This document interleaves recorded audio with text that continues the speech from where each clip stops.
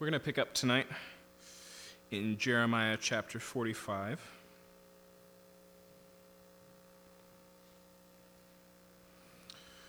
Although we won't finish the book of Jeremiah until next week, we're very much in the final section.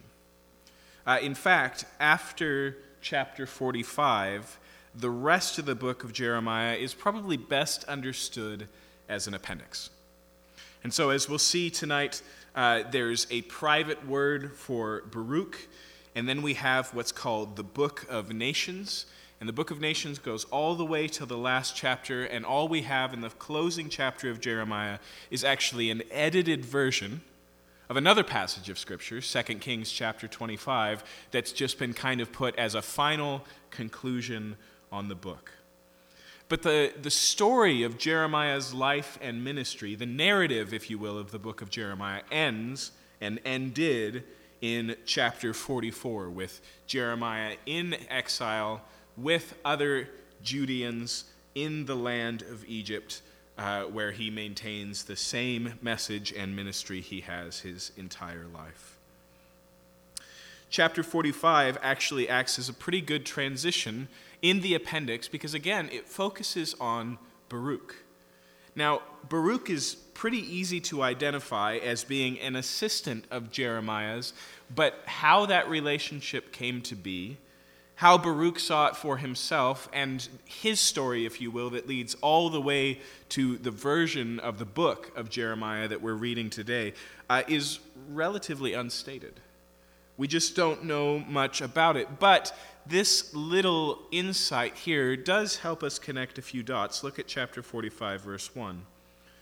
The word that Jeremiah the prophet spoke to Baruch the son of Neriah when he wrote these words in a book at the dictation of Jeremiah in the 4th year of Jehoiakim, the son of Josiah, king of Judah.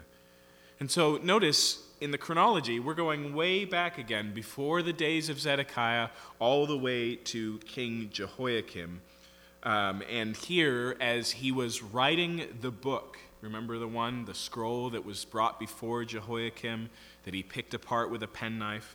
Around that same time, we find a message that's just for Baruch, as he finds himself being ushered into this new role as being Jeremiah's assistant, and to some degree, Jeremiah's public representative, right? Jeremiah's keeping a low profile. It's Baruch who takes the scroll and reads it in the temple. It's Baruch who's pulled aside by the king's cabinet. Jeremiah is in hiding. But during this period, Jeremiah, from the Lord, gives Baruch a message. Thus says the Lord God of Israel to you, O Baruch, verse 3, you said, woe is me, for the Lord has added sorrow to my pain. I'm weary with my groaning, and I find no rest. Thus shall you say to him, thus says the Lord, behold, what I have built I am breaking down, and what I have planted I'm plucking up, that is, the whole land. And so we have to read it a little bit between the lines here. But we see that Baruch is distraught. He's frustrated. In fact, he seems to be feeling like Jeremiah did at times.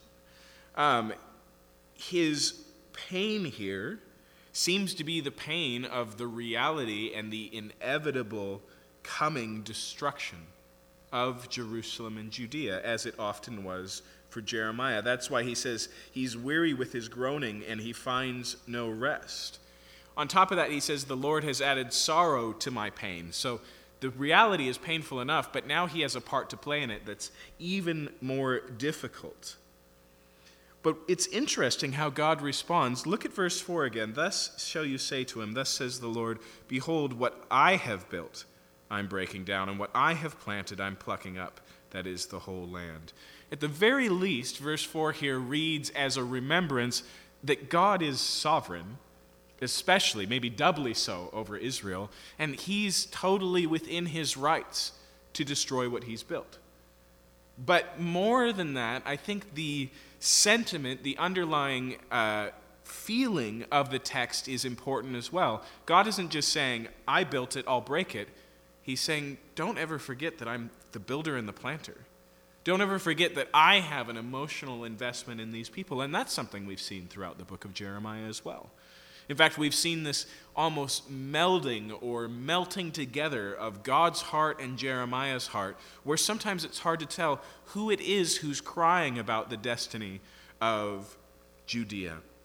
And so God comes off here as reiterating to Baruch and say, look, don't think that I'm not emotionally invested in this. Don't think that I don't care. Remember that what I'm doing here is my pain as well.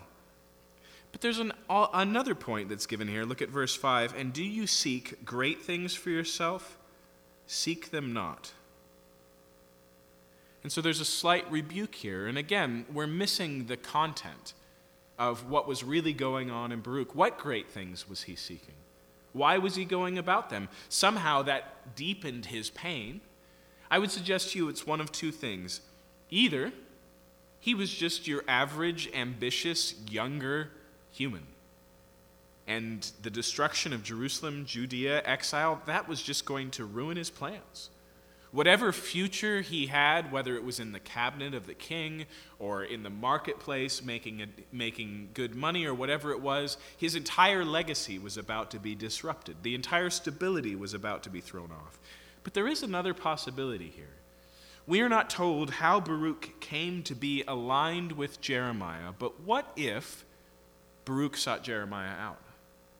What if he was one of the few people who recognized Jeremiah really was the prophet of God, and like we saw with the eunuch last week, wanted to align himself with Jeremiah? What if he came and said, hey, Jeremiah, is there any way that I can help? Could it be that he saw in aligning himself with Jeremiah being part of the restoration of Judah, being part of the hope? What if he could be the divine message carrier of the hard truth, yes, but the message that would lead to the repentance of Israel? Could it be here that what he sought for himself was the greatness of being God's messenger? One of those two things is clearly at work here, and God's rebuke is so small. He says, do you seek great things for yourself? Don't. That's it. That's all that he says here. It's a good reminder to me of two things. Obviously, one of the things that Baruch is bemoaning and wrestling through here is the fact that he's not in control. Whatever it was, he had plans, and God has changed those plans. And that's always difficult. But the truth is, we can trust God with his plans. Remember that the Bible says about God that he is capable of doing beyond what we could ask or think or even imagine. Remember that when we weigh who is the good and who is less good in the relationship between God and people, God always wins. Goodness is inherent and pure and untainted. He's a light with no darkness. His plans are not just happening because he's stronger than us, although that is true, but also because they're better, and he knows they're better. They're even better for Baruch. They're even better for us.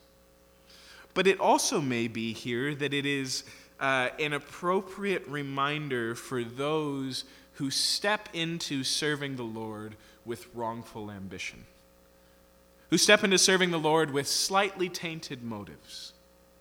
I always think of the Broadway play and then later Hollywood film Amadeus, when the court composer, the one who has to be the official musician of the land when Mozart suddenly shows up on the scene, Salieri, he prays in the story since he was a little boy that God would make him glorious. And if he does, then he will make God glorious with beautiful music. And he'll give all of his industry and his chastity and devote his entire life to the service of God. And here comes Mozart from nowhere, from nobody, with no ambitions or plan, and has more talent in one finger than Salieri has in his entire career. And he despises Mozart for that reason. But the glorious thing is that God always honors our deepest desires. We're a mixed bag of motives as human beings. And I always worry about those who are constantly questioning and seeking to purify their motives as if everything has to be in right alignment and then God can use me. No, God, almost with a sense of humor, is totally capable of letting us in with our slight misunderstandings and then showing us reality. Think of the disciples, rubbing their hands together all the way to Jerusalem, thinking, we are going to be enthroned. We are going to be empowered. Jesus constantly reminds them otherwise. He tries to rebuke them along the way, but he never sends them off. He knows they're going to get it eventually. Baruch gets it eventually. Part of the reason why he can't seek great things for himself here is because in the way that he imagined, they're not happening. Right? He basically is saying, Baruch, why don't you give up on your ambitions and focus on mine? In fact, notice there's another way that we should think about this, because actually what we're reading here, this sudden frustration that Baruch might have for, if you'll forgive me the turn of phrase, playing on the losing team. Jeremiah knew from the beginning, right? Chapter 1, the beginning of Jeremiah's call. Jeremiah, I'm calling you to a stubborn people who will not listen. They will attack you. They will persecute you. They will stand against you, but I will strengthen you and you will remain standing. But Baruch doesn't have that personal insight, although he probably wrote it down at some point as he recorded for Jeremiah. Notice how that is given specifically to Baruch here. Look what it says. Behold, halfway through verse 5, I'm bringing disaster upon all flesh, declares the Lord, but I will give you your life as a prize of war in all the places to which you may go. He says, it's not all bad news. I will be with you. I will preserve you. He extends the promise he made to Jeremiah, the one of protection until the ministry is over, to Baruch. He gives him the same deal. He lets him in on the same thing. And so he's going to see this thing through, and nothing will stop that. And this is another thing that seems to be consistent with the way that God works, because God's plan spans across generations. Because it moves from one person to another, I think we can assume here that as Baruch is assembling this appendix here and putting together the final state of the entire book, he's probably doing so because Jeremiah has passed on. And so he sees himself as a predecessor to Jeremiah's ministry, as a preserver of what God has done. But obviously, we know as well, reading this, that he also has a significant part to play in a present tense ministry, the distribution of this book, a future tense ministry, making up the entirety of Jeremiah for the work of God.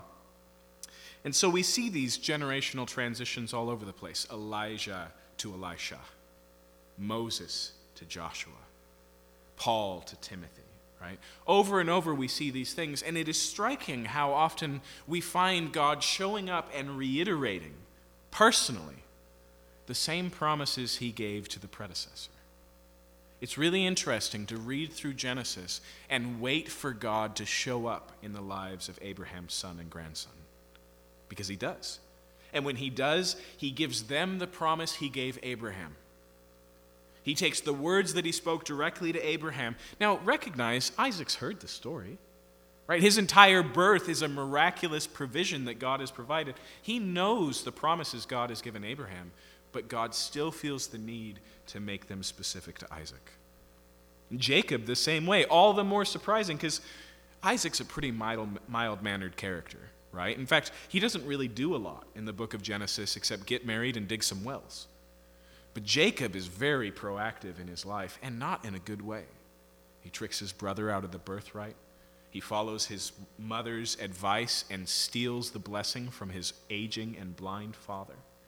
And then he runs away from all of that into another land, and then on the way, Jacob, the heel catcher, Jacob the thief, staying in the wilderness of Bethel because there's no home for Jacob anymore. He's burned all his bridges.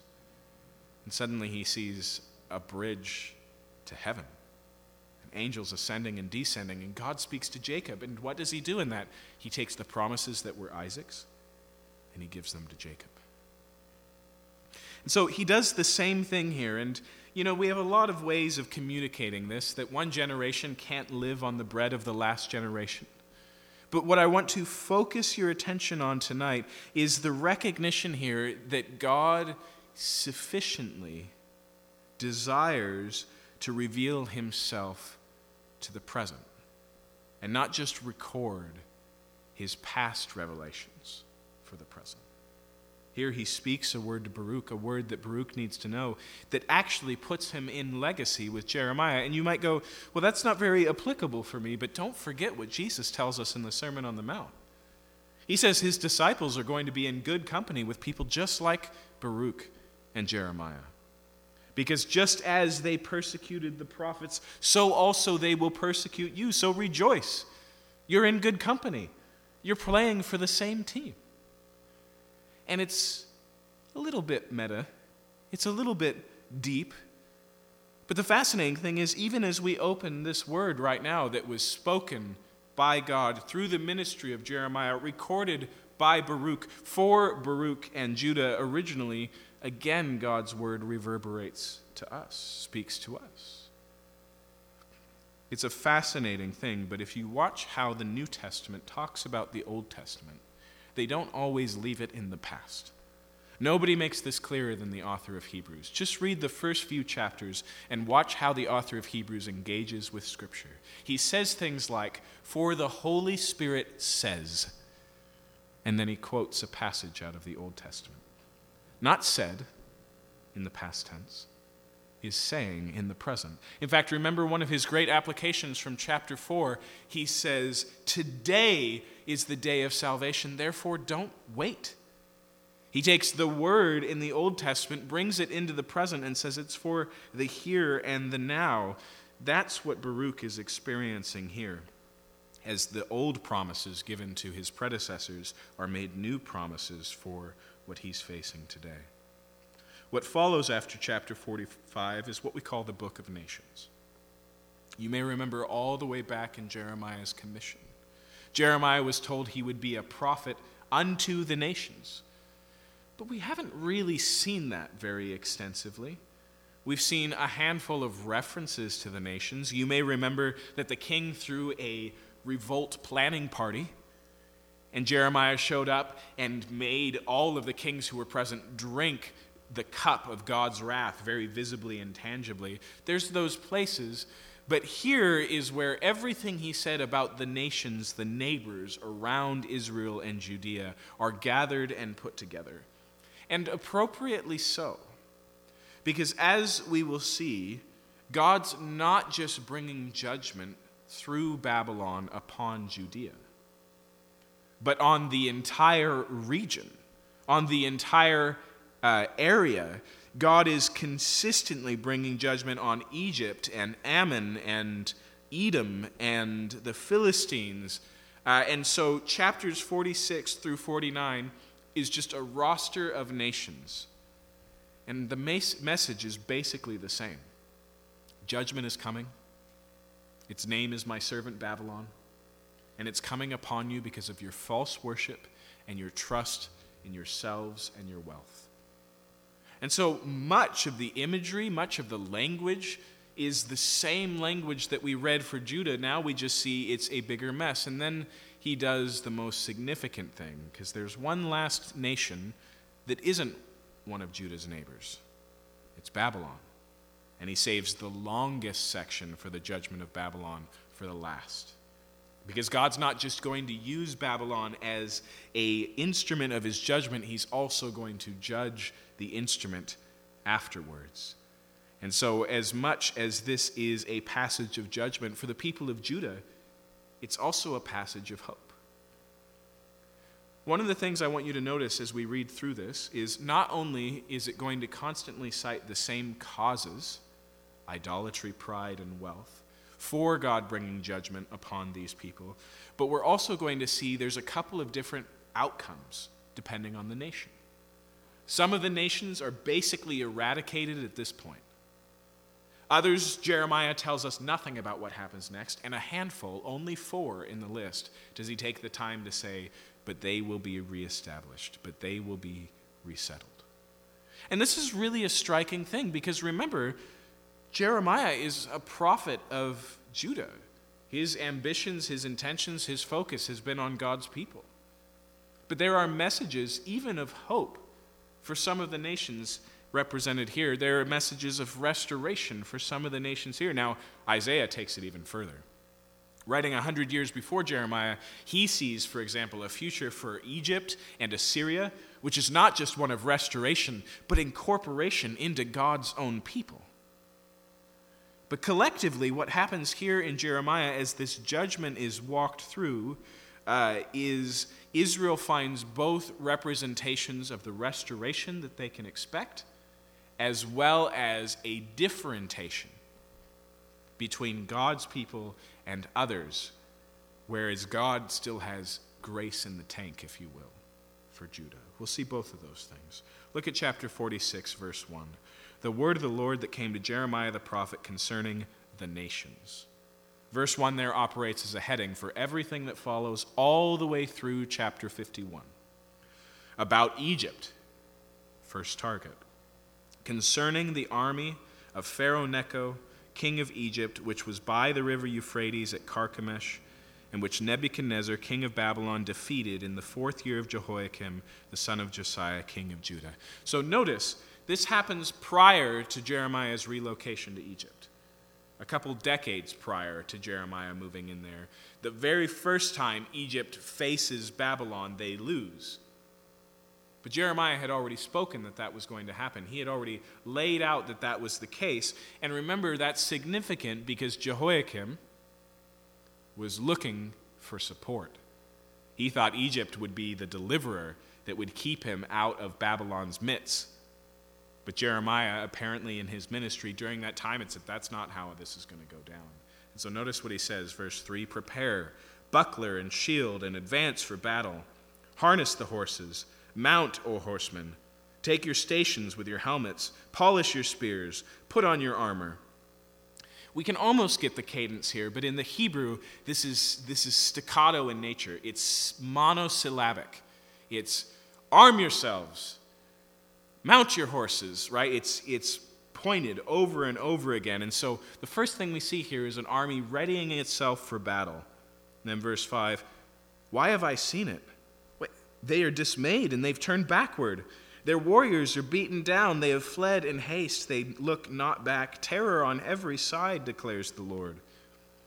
Do you get the feeling of what happens here? It's similar to that old radio broadcast of the Hindenburg, right? Where it starts off with victory and glory and applause, and they're buckling up and they're ready and they're excited, and then suddenly the tide turns and it's a completely different event. Oh, the humanity.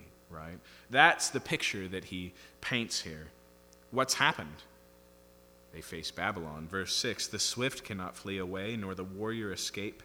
In the north by the river Euphrates, they have stumbled and fallen. Who is this rising like the Nile, like rivers whose waters surge? Egypt rises like the Nile, like rivers whose waters surge. He said, I will rise, I'll cover the earth, I'll destroy cities and their inhabitants. Okay, two things here. One about the metaphor he's using here.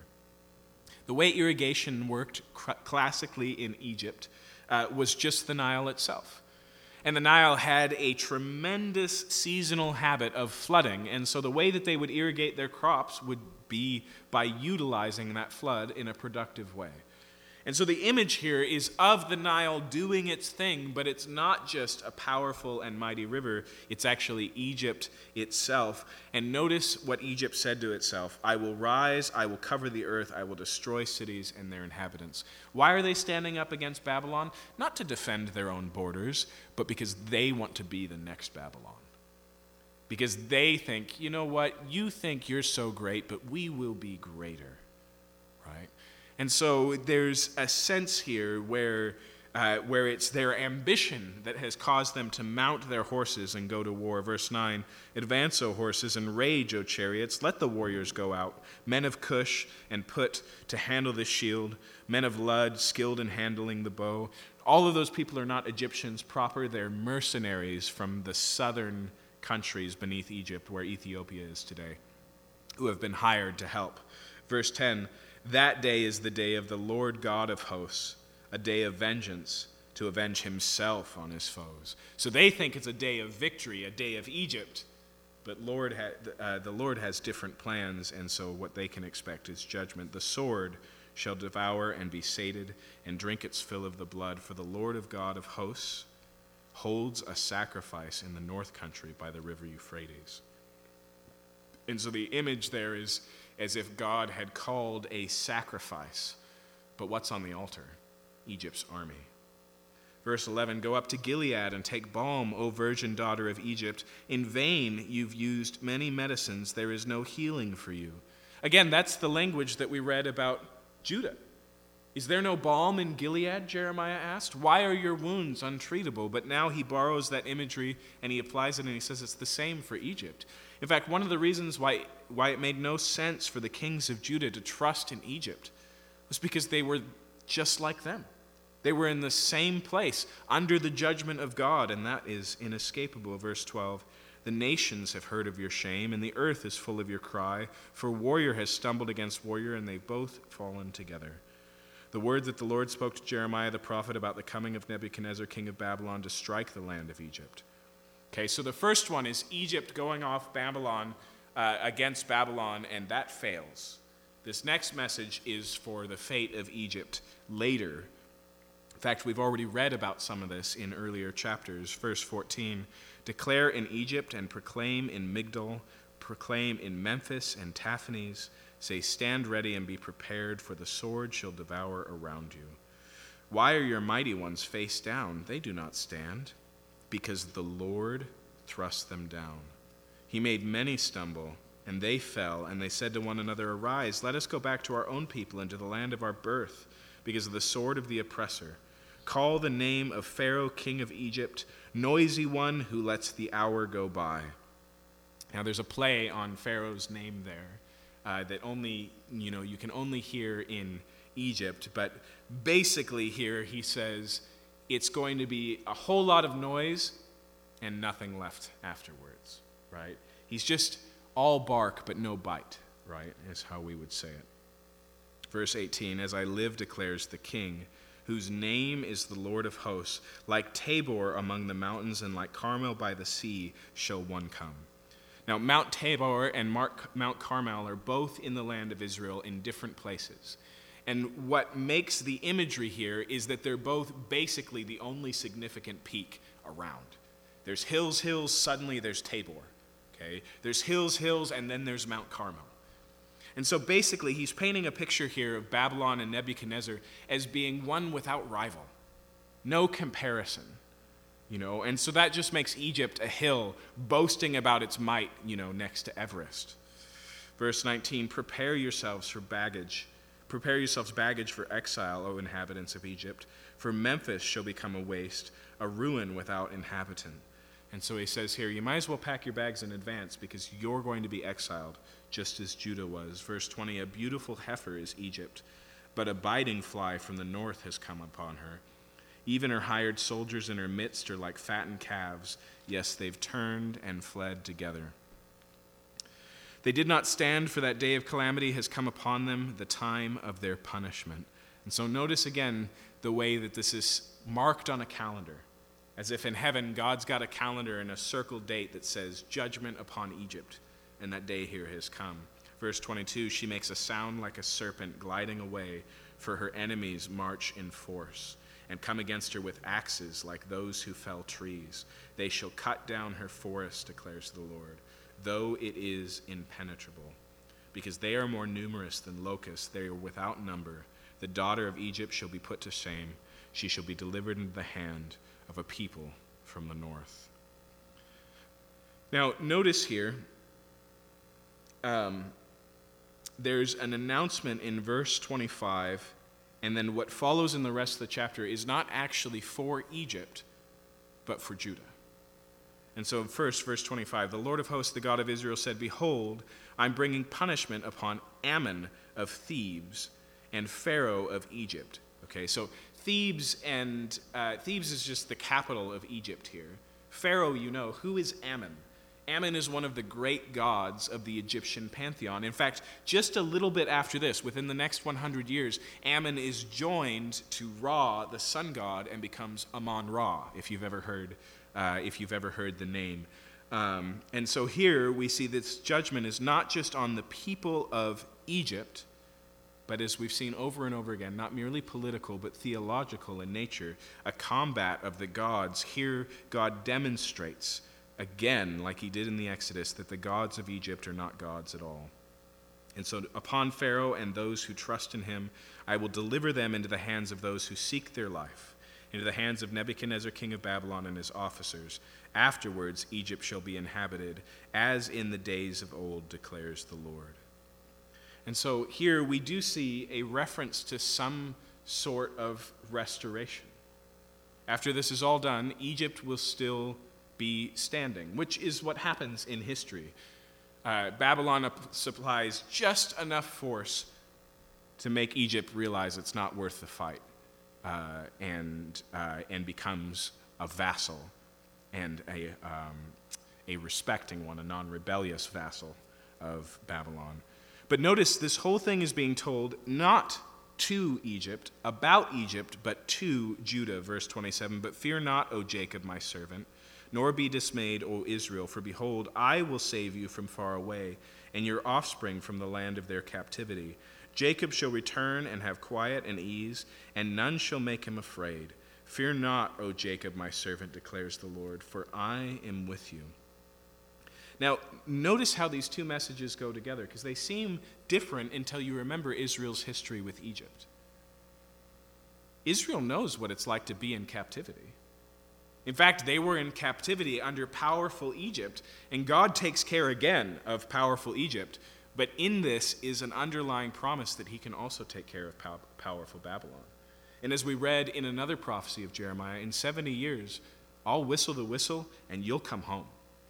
And so here, they're not to be afraid of Egypt. They're not to be afraid of Babylon. He will bring them back. He says, I will make a full end of all the nations to which I have driven you, but of you I will not make a full end. I will discipline you in just measure, and I will by no means leave you unpunished. Now, we're not given a date for this particular prophecy, but the way it's written makes it clear that this happens before Judea even goes into exile. That's why by no means leave you unpunished has to be added.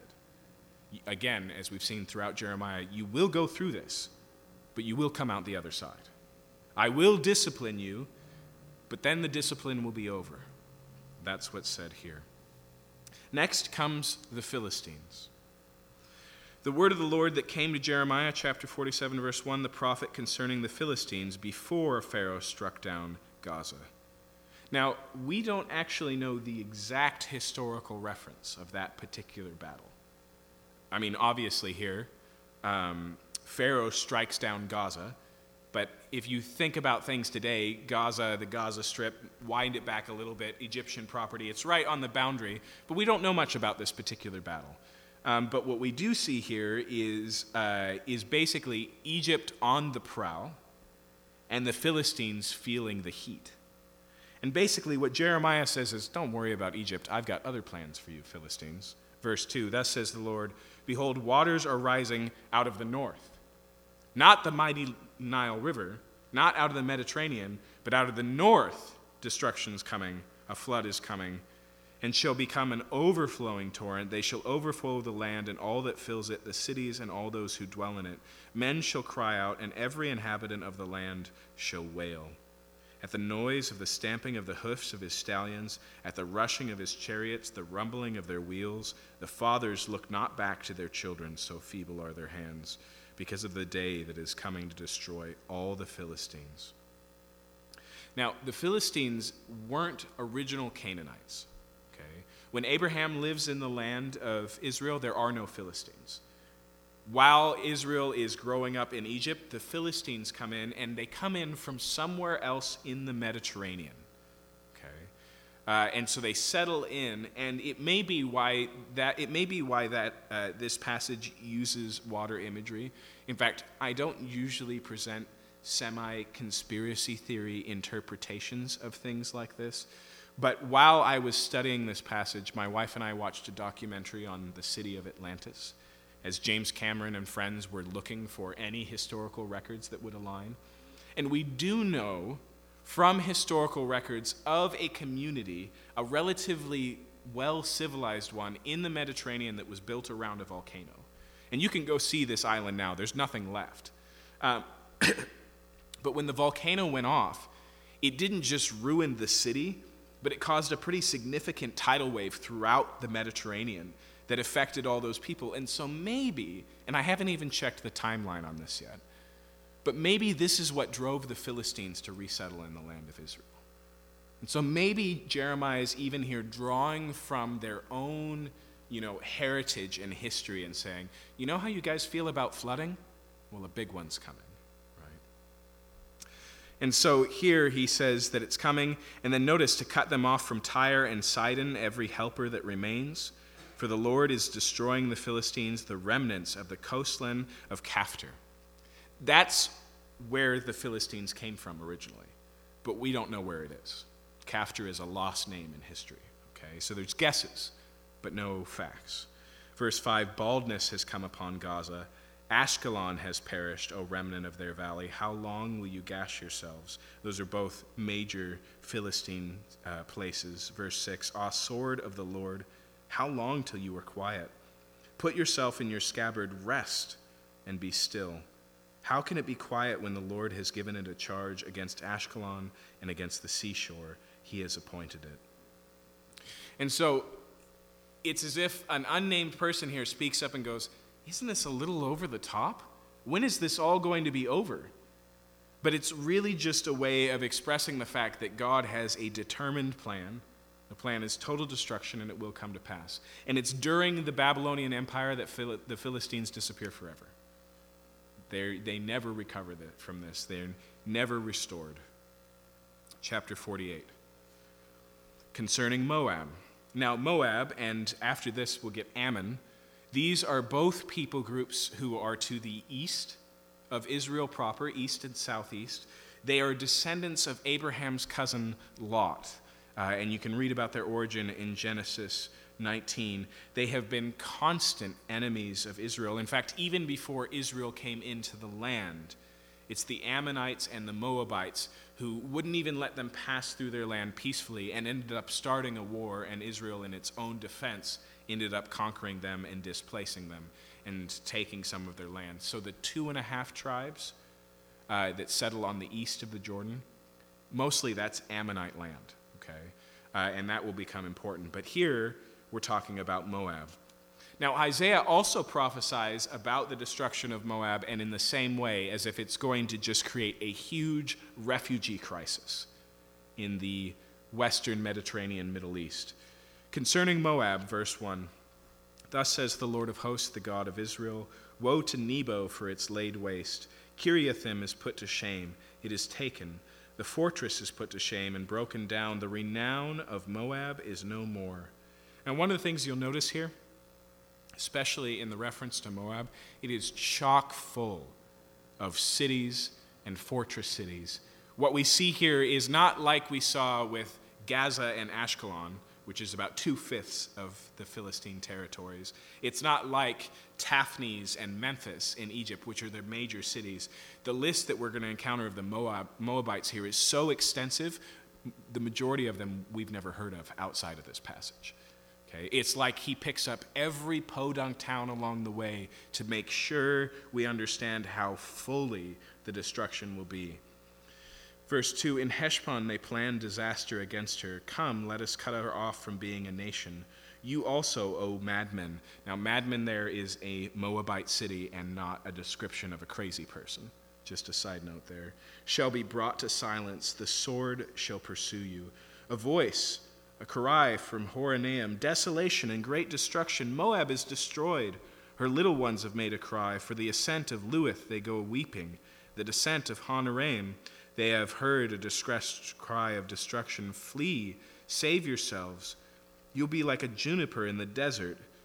Just total isolation, like the pictures you sometimes put on your computer desktop, where there's nothing there but just an old dead tree.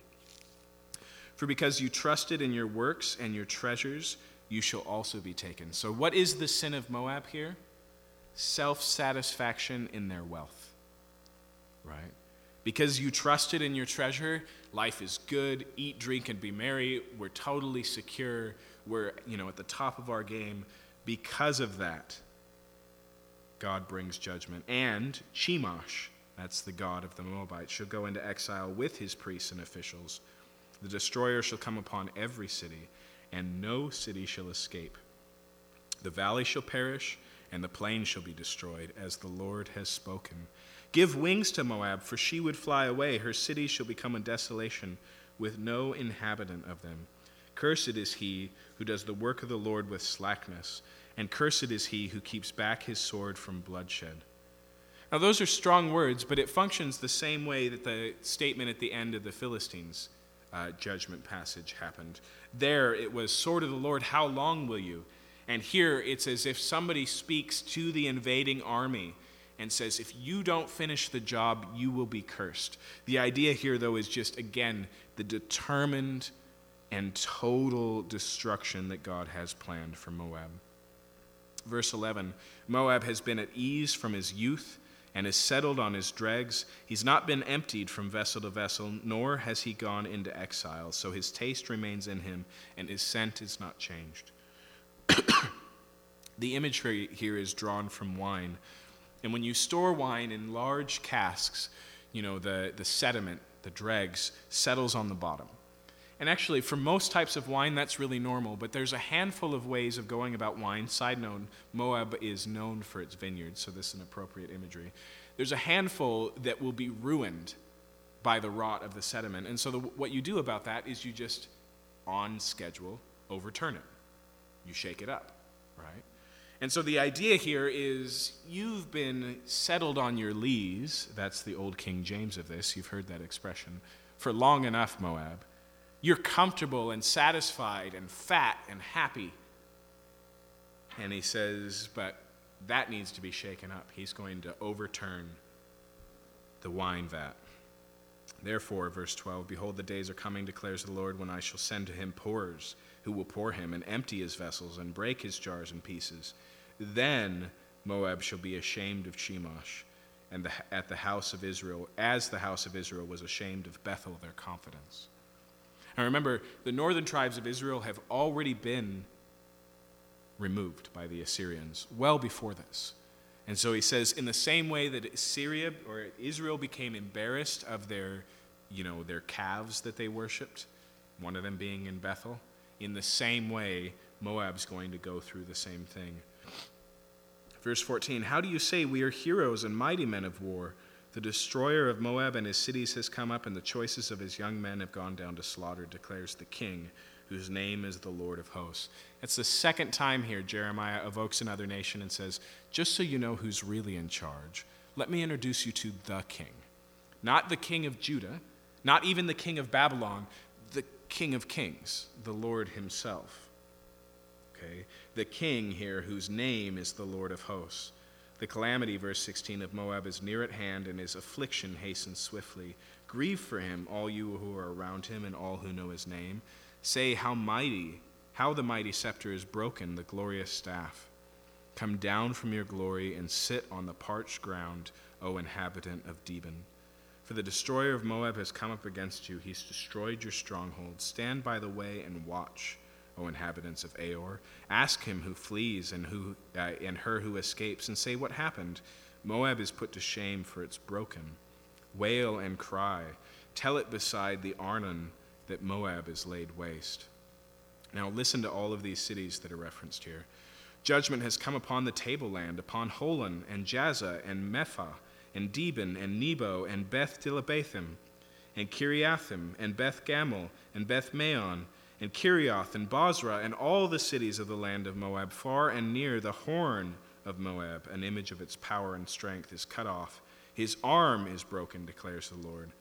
Make him drunk, because he magnified himself against the Lord, so that Moab shall wallow in his vomit, and he too shall be held in derision. Now, the Bible makes relatively clear that there's nothing wrong with wealth. In fact, some of the great saints of the Bible are wealthy people. Now, Solomon, his wealth can go to his head a little bit, but Abraham is tremendously wealthy for his time. But notice here that the wealth of Moab, it says, led him to magnify himself against the Lord.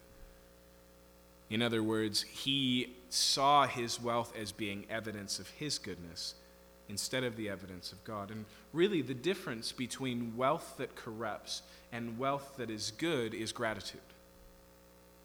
Moab takes this wealth, sees it as his own accomplishment, and like King Nebuchadnezzar in a few years says, "Look at all that I have built." And effectively, God says, wrong answer, right?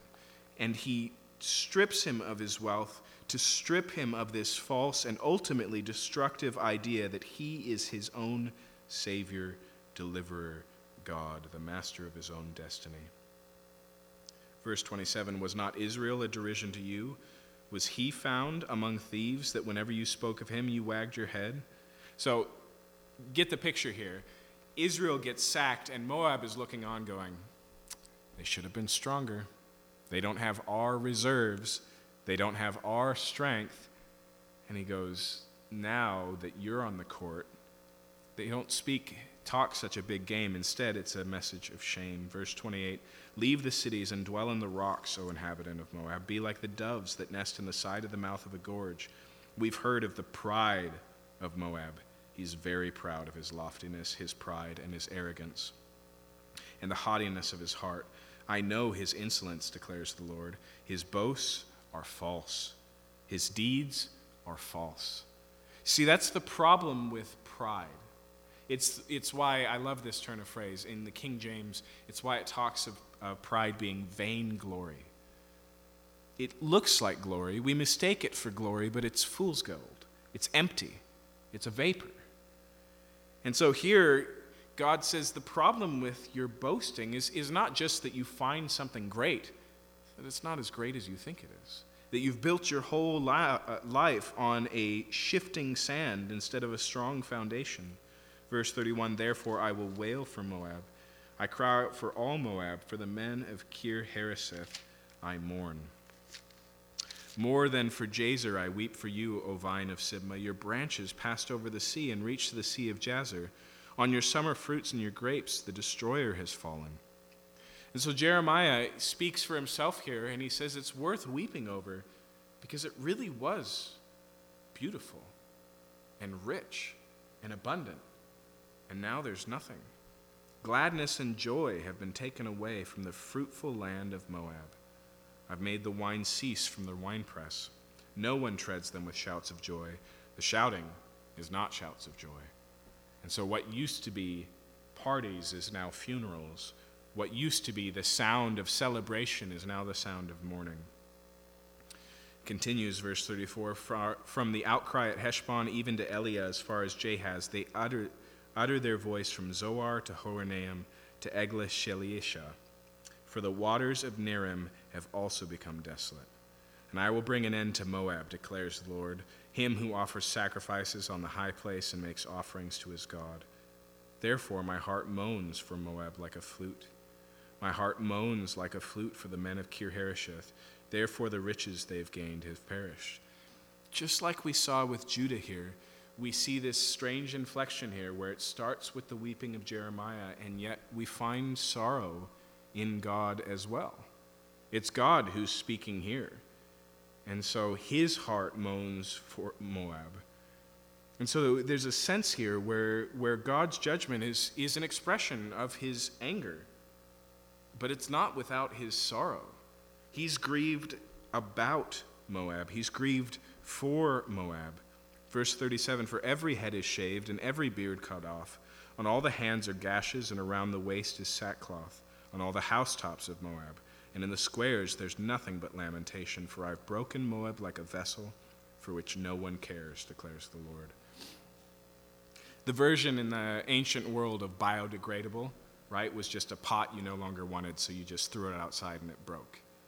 Right? That's how what has happened to Moab. Verse 39, how it is broken, how they wail, how Moab is turned back in shame. So Moab has become a derision and a horror to all that's around him. For thus says the Lord, behold, One shall fly swiftly like an eagle and spread its wings against Moab. The city shall be taken, the stronghold seized. The hearts of the warriors of Moab shall be in that day like the heart of a woman in her birth pains. Moab shall be destroyed and be no longer a people, because he magnified himself against the Lord. Terror, pit, and snare before you, O inhabitant of Moab, declares the Lord. He who flees from the terror shall fall into the pit. He who climbs out of the pit shall be caught in the snare, for I will bring these things upon Moab, the year of their punishment, declares the Lord. Now we'll look at that last section in just a second, but this is a really long passage that really only says one thing. Why does Jeremiah take the time here to just make this so detailed and be so redundant and use so much reiteration and say it in so many different ways? I think the main reason is because that's the nature of pride. This possibility is impossible for Moab. And so the only thing Jeremiah can do to combat that is to just lay it on thick and continue to push. They're deaf to this message, because it could never be. You must be mistaken. You must have gotten the wrong address. Have you seen what's going on over here? Have you not seen our wealth here? Haven't you seen all of our soldiers, right? They're not even listening. They're just talking back so often because they're so proud. And so Jeremiah fulfills his ministry of almost shouting until Moab's pride runs out of breath to make clear the inevitability of this. And then something really interesting happens in verse 45. Before we read it, I'll tell you what it is. This passage is stripped directly out of the book of Numbers, chapter 21. Okay? In that case, it's actually about Israel's defeat of Moab way, way back. And Jeremiah takes it here word for word and puts it here. Okay? And I think the reason is twofold. One, because Moab thought it was great in those days too, right? Israel was no big deal. They were no threat. They weren't any worried about them. In fact, you can go back and read this story, and Moab's acting like a big bully. They're picking a fight that doesn't need to be picked. And the reason bullies pick fights is because they're not threatened by the people they pick on, right? And so Jeremiah takes this language and he reads it forward here, even though, as we'll see in a second, it doesn't actually fit in the same way. But I think another reason why it does this is because there is a finality or a finishing of these things. Another thing that happens in those chapters of Numbers, you may remember, are the prophecies of Balaam. And he has things to say about Moab, and it's here in the destruction of Moab that those things finally come.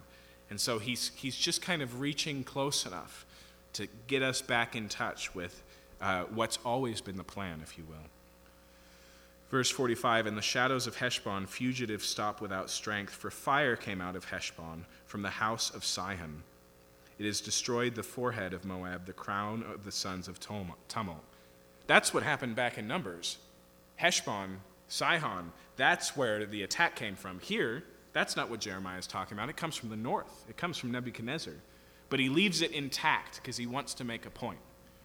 And so he continues here. He says, woe to you, verse 46, O Moab, the people of Chemosh are undone, for your sons have been taken captive and your daughters into captivity. Yet I will restore the fortunes of Moab in the latter days, declares the Lord. Thus far is the judgment on Moab. Now, verse 47 is a surprise. The destruction is entire and total, and it's round two, right? It's already happened earlier in their history. And then he says, and I still have good plans for Moab. There will be a restoration. What follows next is the Ammonites. Now again, the Ammonites' land is the land that was to the east of Israel. In fact, modern-day Jordan is pretty much the land of Ammon. Okay? Verse 1 of chapter 49, concerning the Ammonites, thus says the Lord, has Israel no sons? Has he no heir? Why then has Milcom dispossessed Gad and his people settled in his cities? Okay, and so this prophecy is given after Assyria has removed Israel. And Ammon looks around and goes, look at all these pretty good cities, and moves into them. Right? And so the idea is, wait, wasn't that the legacy of Israel? Wasn't that where their children were supposed to live? How is it that Milcom, that would be the god of the Ammonites, has dispossessed Gad? Verse 2, therefore, behold, the days are coming, declares the Lord, when I will cause the battle cry to be heard against Rabbah of the Ammonites. Okay, Rabbah was the capital city of Ammon. Today it's modern-day Amman, the capital city of Jordan. Okay, it shall become a desolate mound. Its villages shall be burned with fire. Then Israel shall dispossess those who dispossess them, says the Lord. And so he says here, the ultimate fate is going to be a returning of property to Israel, a resettling of Israel. Verse 3, wail, O Heshbon, for Ai is laid waste. Cry out, O daughters of Rabbah, put on sackcloth, lament, and run to and fro among the hedges, for Milcom shall go into exile. Again, notice who's leading the pack going into exile there? The god of the Ammonites. Okay? Because the only true God is bringing judgment on Ammon, and so the false god, Milcom, cannot prevent it. Milcom shall go into exile with his priests and his officials. Why do you boast of your valleys, O faithless daughter, who trusted in her treasures, saying, who will come against me? Sound familiar? Right? Sounds just like Moab. Behold, I will bring terror upon you, declares the Lord of hosts, from all who are around you, and you shall be driven out, every man straight before him, with none to gather the fugitives. But afterwards I will restore the fortune of the Ammonites, declares the Lord. Now, we actually have pretty good biblical evidence that that happens, because you may remember in the days of Nehemiah, when he's rebuilding Jerusalem, one of his enemies, who's constantly plotting to stop him from rebuilding the wall in Jerusalem, is an Ammonite king. Okay? So Babylon wipes out Ammon, and then, like Judah, is allowed to resettle under the Persian Empire. And so Jeremiah's words here are fulfilled. The chapter 49 here then moves on to Edom. Again, Edom is a group of people that live very close to Judah. They're one of their closest neighbors. They draw their roots from Esau, Jacob's brother. And this judgment here is going to seem very familiar to what we've read, but it's also familiar to another point or another place in Scripture. In fact, verses 9 through 11, as well as 14 through 16, are directly taken from the book of Obadiah. At least we assume so. It's possible that Obadiah took them from Jeremiah, but Obadiah is only a very short book. For the majority of it to be the words of another prophet doesn't seem as likely as for Jeremiah to build upon the ministry of another prophet, like he does with Hosea in many places. But nonetheless, notice here in verse 7, concerning Edom, thus says the Lord of hosts, is wisdom no more in Teman? Has counsel perished from the prudent? Has their wisdom vanished? Okay. Now, notice here, that completes the triad that we encountered earlier in Jeremiah. Back in Jeremiah chapter 9, verse 23, let not the strong man boast in his strength. Let not the rich man boast in his riches. Let not the wise man boast in his wisdom. But let the one who boasts boast in this, that he knows and understands me. Right? And here we see it's not just Judah that was tempted to boast in wisdom and power and wealth. It was all the nations around them. And with Edom, it was their wisdom. It was their strategy. Verse 8, flee, turn back, dwell in the depths, O inhabitants of Dedan, for I will bring calamity of Esau upon him, the time when I punish him. If grape gatherers came to you, would they not leave gleanings? Remember, Israel's law required that they left the edges of the fields intact. And so he says, okay, Esau, if you were a vineyard and the gatherers came through, wouldn't there be something left? And then notice here, if thieves came by night, would they not only destroy enough for themselves? Right? A thief doesn't knock over your house, he just breaks one window. But what happens to Edom here? Verse 10, but I have stripped Esau bare. I've uncovered his hiding places, and he's not able to conceal himself. One of the things that God is conveying here is, if this was just about other human beings, there'd be something left to show. How is God making himself known to Edom? By the complete reality of their destruction. Above and beyond whether it's normal gleaners or horrible thieves, right? Good intentions or bad intentions, doesn't matter. He says, I've stripped him bare. And notice what that says. When you're powerful and suddenly you find yourself naked, right? It's to some degree reminding you that you're merely human. The whole reason we wear armor is because our body is not naturally impenetrable, right? In the same way, Edom is stripped bare of all of their false pretension. I've uncovered his hiding places, and he is not able to conceal himself. His children are destroyed, and his brothers and his neighbors, and he's no more. Leave your fatherless children. I will keep them alive, and let your widows trust in me. Now, that sounds really positive, but what it's basically saying is you're going to have to trust them to me because none of the fathers and husbands are left, right? It's actually a strong statement of judgment, and this whole section here is just Obadiah 5 through 6.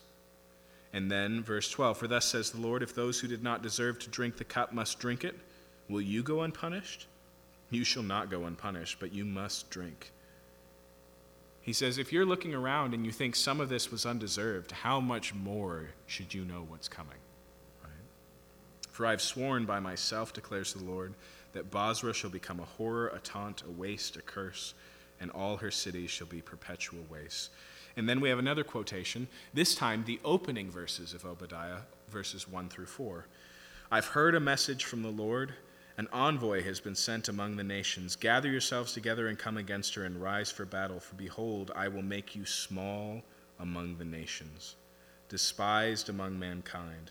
The horror you inspire has deceived you, and the pride of your heart. Okay, so again, they thought so greatly of themselves. This judgment is to put them back into their place. You who live in the cleft of the rocks, who hold the height of the hill, though you make your nest as high as the eagle, I will bring you down from there, declares the Lord. Make yourself as safe as you like.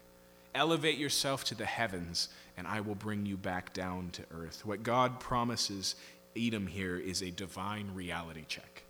Okay, a reminder that he is God, and therefore they are not. The job is not open. It's been filled. Verse 17, Edom shall become a horror. Everyone who passes by it will be horrified and will hiss because of all of its disasters, as when Sodom and Gomorrah and their neighboring cities were overthrown, says the Lord. No man shall dwell there. No man shall sojourn in her. Behold, like a lion coming up from the jungle of Jordan against perennial pasture, I'll suddenly make him run away from her, and I'll appoint over her whomever I choose. Okay. Two things there. Notice the image here is of a lion. Earlier it was of an eagle. And to be fair, Assyria used the imagery of a lion and an eagle. Rome loved the imagery of the lion and the eagle, but also so did Babylon. So it's an appropriate image. It's one that you would have found standards. In fact, you may have sometimes seen these lions, gold lions seated with wings. Those come from Babylonian palaces in our history. You know, that's kind of their thing. And so it may be here that there's a reference to that imagery, but it's also just predatorial in general. The second thing I want you to notice is he says here, I'm going to put you under the thumb of whoever I choose, for who is like me? Who will summon me? What shepherd can stand before me? Therefore, hear the plan that the Lord has made against Edom and the purposes that he's formed against the inhabitants of Teman. Even the little ones of the flock shall be dragged away. Surely their fold shall be appalled at their fate. At the sound of their fall, the earth shall tremble. The sound of their cry shall be heard at the Red Sea, relatively far away, right? Much closer to Egypt. Behold, one shall mount up and fly swiftly like an eagle and spread its wings against Bozrah, and the heart of the warriors of Edom shall be in that day like the heart of a woman in her birth pains. And then finally here, the last one that judgment is referenced for. Oh, we've got a few more actually. The last one that you're familiar with, because we're going to have to explain who the last two are, is Damascus. Concerning Damascus, Damascus is to the north and a little bit east of Israel. Hamath and Arpad are confounded, for they have heard bad news. They melt in fear. They're troubled like the sea that cannot be quiet. Damascus has become feeble. She's turned to flee, and panic seized her. Anguish and sorrow have taken hold of her as a woman in labor. How is the famous city not forsaken, the city of my joy? Therefore her young men shall fall in her squares, and all her soldiers shall be destroyed in that day, declares the Lord of hosts. And I'll kindle a fire in the wall of Damascus, and it shall devour the strongholds of Ben-Hadad. And so Damascus, same fate. And then we have Kedar and Hazor. Kedar and Hazor are both nomadic people, not nations. Okay, this would be like the Arab nomads that still live in this general area, that live in the wilderness to the south and east of Israel. Concerning Kedar and the kingdoms of Hazor that Nebuchadnezzar of Babylon struck down, thus says the Lord, rise up, advance against Kedar, destroy the people of the east. Their tents and their flocks shall be taken, their curtains and all their goods, their camels shall be led away from them, and men shall cry to them terror on every side. So notice it's not cities and fortresses and horses here, it's tents and camels, right? Because they're a nomadic people. Flee, wander far away, dwell in the depths, O inhabitants of Hazor, declares the Lord. For Nebuchadnezzar, king of Babylon, has made a plan against you and formed a purpose against you. Rise up, advance against a nation at ease that dwells securely, declares the Lord, that has no gates or bars, that dwells alone. Their camels shall become plunder, their herds a livestock of spoil. And so notice here, he pictures the tents as being what we know they are, tremendously vulnerable, right? You can't hide out in a tent from a siege. But they think of it as being a sign of safety and strength, right? Because they're out away from the danger in the wilderness. But here there's going to be real danger. He says, I'll scatter every wind those who cut the corners of their hair and bring calamity from every side of them, declares the Lord. Hazor shall become the haunt of jackals, an everlasting waste. No man shall dwell there. No man shall sojourn in her. And the final country here is Elam. Now, Elam is interesting because it is not Judah's neighbor by any stretch of the word. Okay, Elam is actually east of Babylon. And the reason why they are here is intriguing because the Elamites become the archers of the Medo-Persian Empire. And they're part of the uprise that finally leads to the overthrow of Babylon. And so if you're reading this as a Judean, very likely, unless you're involved in the larger politics of the known world, you'd be like, who? But it's put here, as we'll see, because they're going to experience judgment too, destruction. The Medo-Persian Empire, before they were the Medo-Persians, were the Medes, who Babylon wiped out, and the Persians, who Babylon wiped out, okay? And so this empire was a huge one, but we'll also see a promise here to Elam that ends up being significantly woven into what happens next. Verse 34, the word of the Lord that came to Jeremiah the prophet concerning Elam. In the beginning of the reign of Zedekiah, king of Judah, thus says the Lord of hosts, behold, I will break the bow of Elam, the mainstay of their might, and I will bring upon Elam the four winds and from the four quarters of heaven, and I will scatter them to all those winds, and there shall be no nation to which those driven out of Elam shall not come. I'll terrify Elam before their enemies and before those who seek their life. I will bring disaster upon them. My fierce anger, declares the Lord. Now, one of the things that this does is it helps us to get beyond just assuming that God is only bringing judgment on Judah's neighbors because of the way they've treated Judah. There's nothing that shows God to be more international and universal in his control and concern as judgment, as referencing beyond Babylon here all of a sudden to talk about Elam and their sins that he's bringing judgment on. But also there's a huge similarity here, right? Just like all the other nations, what is the instrument of God's judgment? It's Babylon. Okay. Verse 37 continues, I'll send the sword after them until I've consumed them, and I'll set my throne in Elam and destroy their king and officials, declares the Lord. But in the latter days, I will restore the fortunes of Elam, declares the Lord. And in doing so, we also find the destruction of Babylon. And when we come back next week and we get into chapter 50 and 51, that's the final statement that's given here. But remember, that's striking because every people group, whether it's Kedar and Hazor, or Elam, or the Philistines, or Moab, or Ammon, or Damascus, or Edom, all of them, Babylon has been the instrument of judgment, and so now the judgment turns to the instrument of judgment, and the whole process is complete. Ever since we've been working through this material in the book of Jeremiah, I've been reminded of the flood. Now, back in Genesis, God brings a worldwide judgment upon all of humanity. And he promises, actually, that he'll never do that again. But significantly here, this is a period of worldwide judgment. Not in the sense from, like from China to North America, but the Babylonian Empire, God is judging all the peoples that they conquer. And he's capable of doing so and yet still bringing justice on the injustice of empire and on the tyrants, the conquerors of Babylon. But what we see here is that God cares about evil and wickedness and that he's active about doing something about it.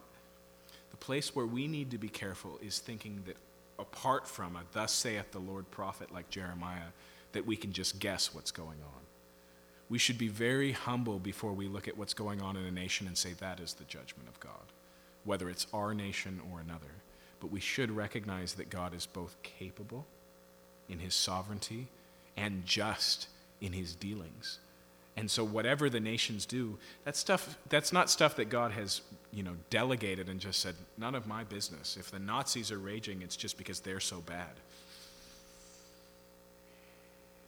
If we even look at just the dynamics of Europe leading up to that time, we find a lot of comparisons with the nations fat and on their haunches and settled in these types of things. God's ways are mysterious in the sense that they are hidden, but they're not incomprehensible. And yet at the same time, what we find in the book of Jeremiah here is a little incomprehensible, because God's plan isn't finished with this judgment until he brings the judgment upon Babylon, and truth be told, until he brings the restoration to Judea. And so the judgment on Babylon becomes a promise that Judea's promises will be kept, because it will be with the end of Babylon that their new beginning in restoration comes about. Let's pray.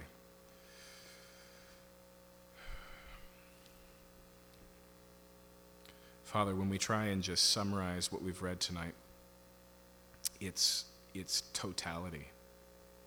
There's a sense, Lord, where your reign is totalitarian.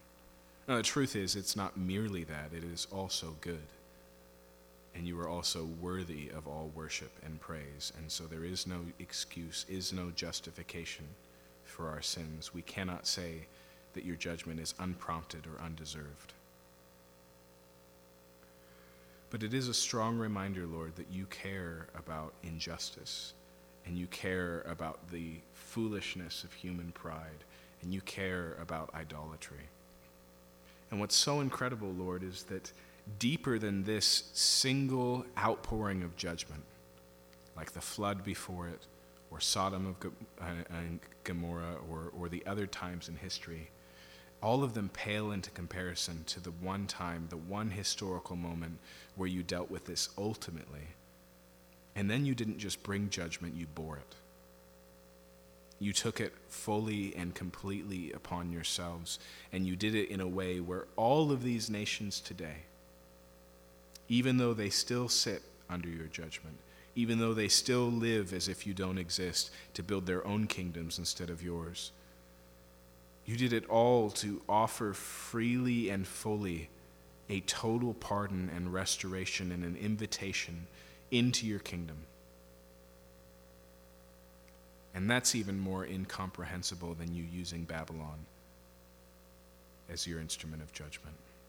That you would become not the instrument of judgment, Lord, but the instrument of our redemption, the instrument of our justification, that you would take our sins upon yourself and pay the full penalty for our sin. We praise you for that tonight. We thank you for that. And we ask, Lord, that as we go, we would just be aware that in the worst and most broad contours of history, even if we wake up tomorrow as a nation at war, in a new way, in a scary way, that it's not beyond you, it's not outside your control, that it's not unforeseen or unplanned. And for your people, the ones who are forgiven, that is a tremendous hope. And it brings peace even when there is no peace. So I pray that we would live from that place in Jesus' name. Amen. Amen. Have a good night.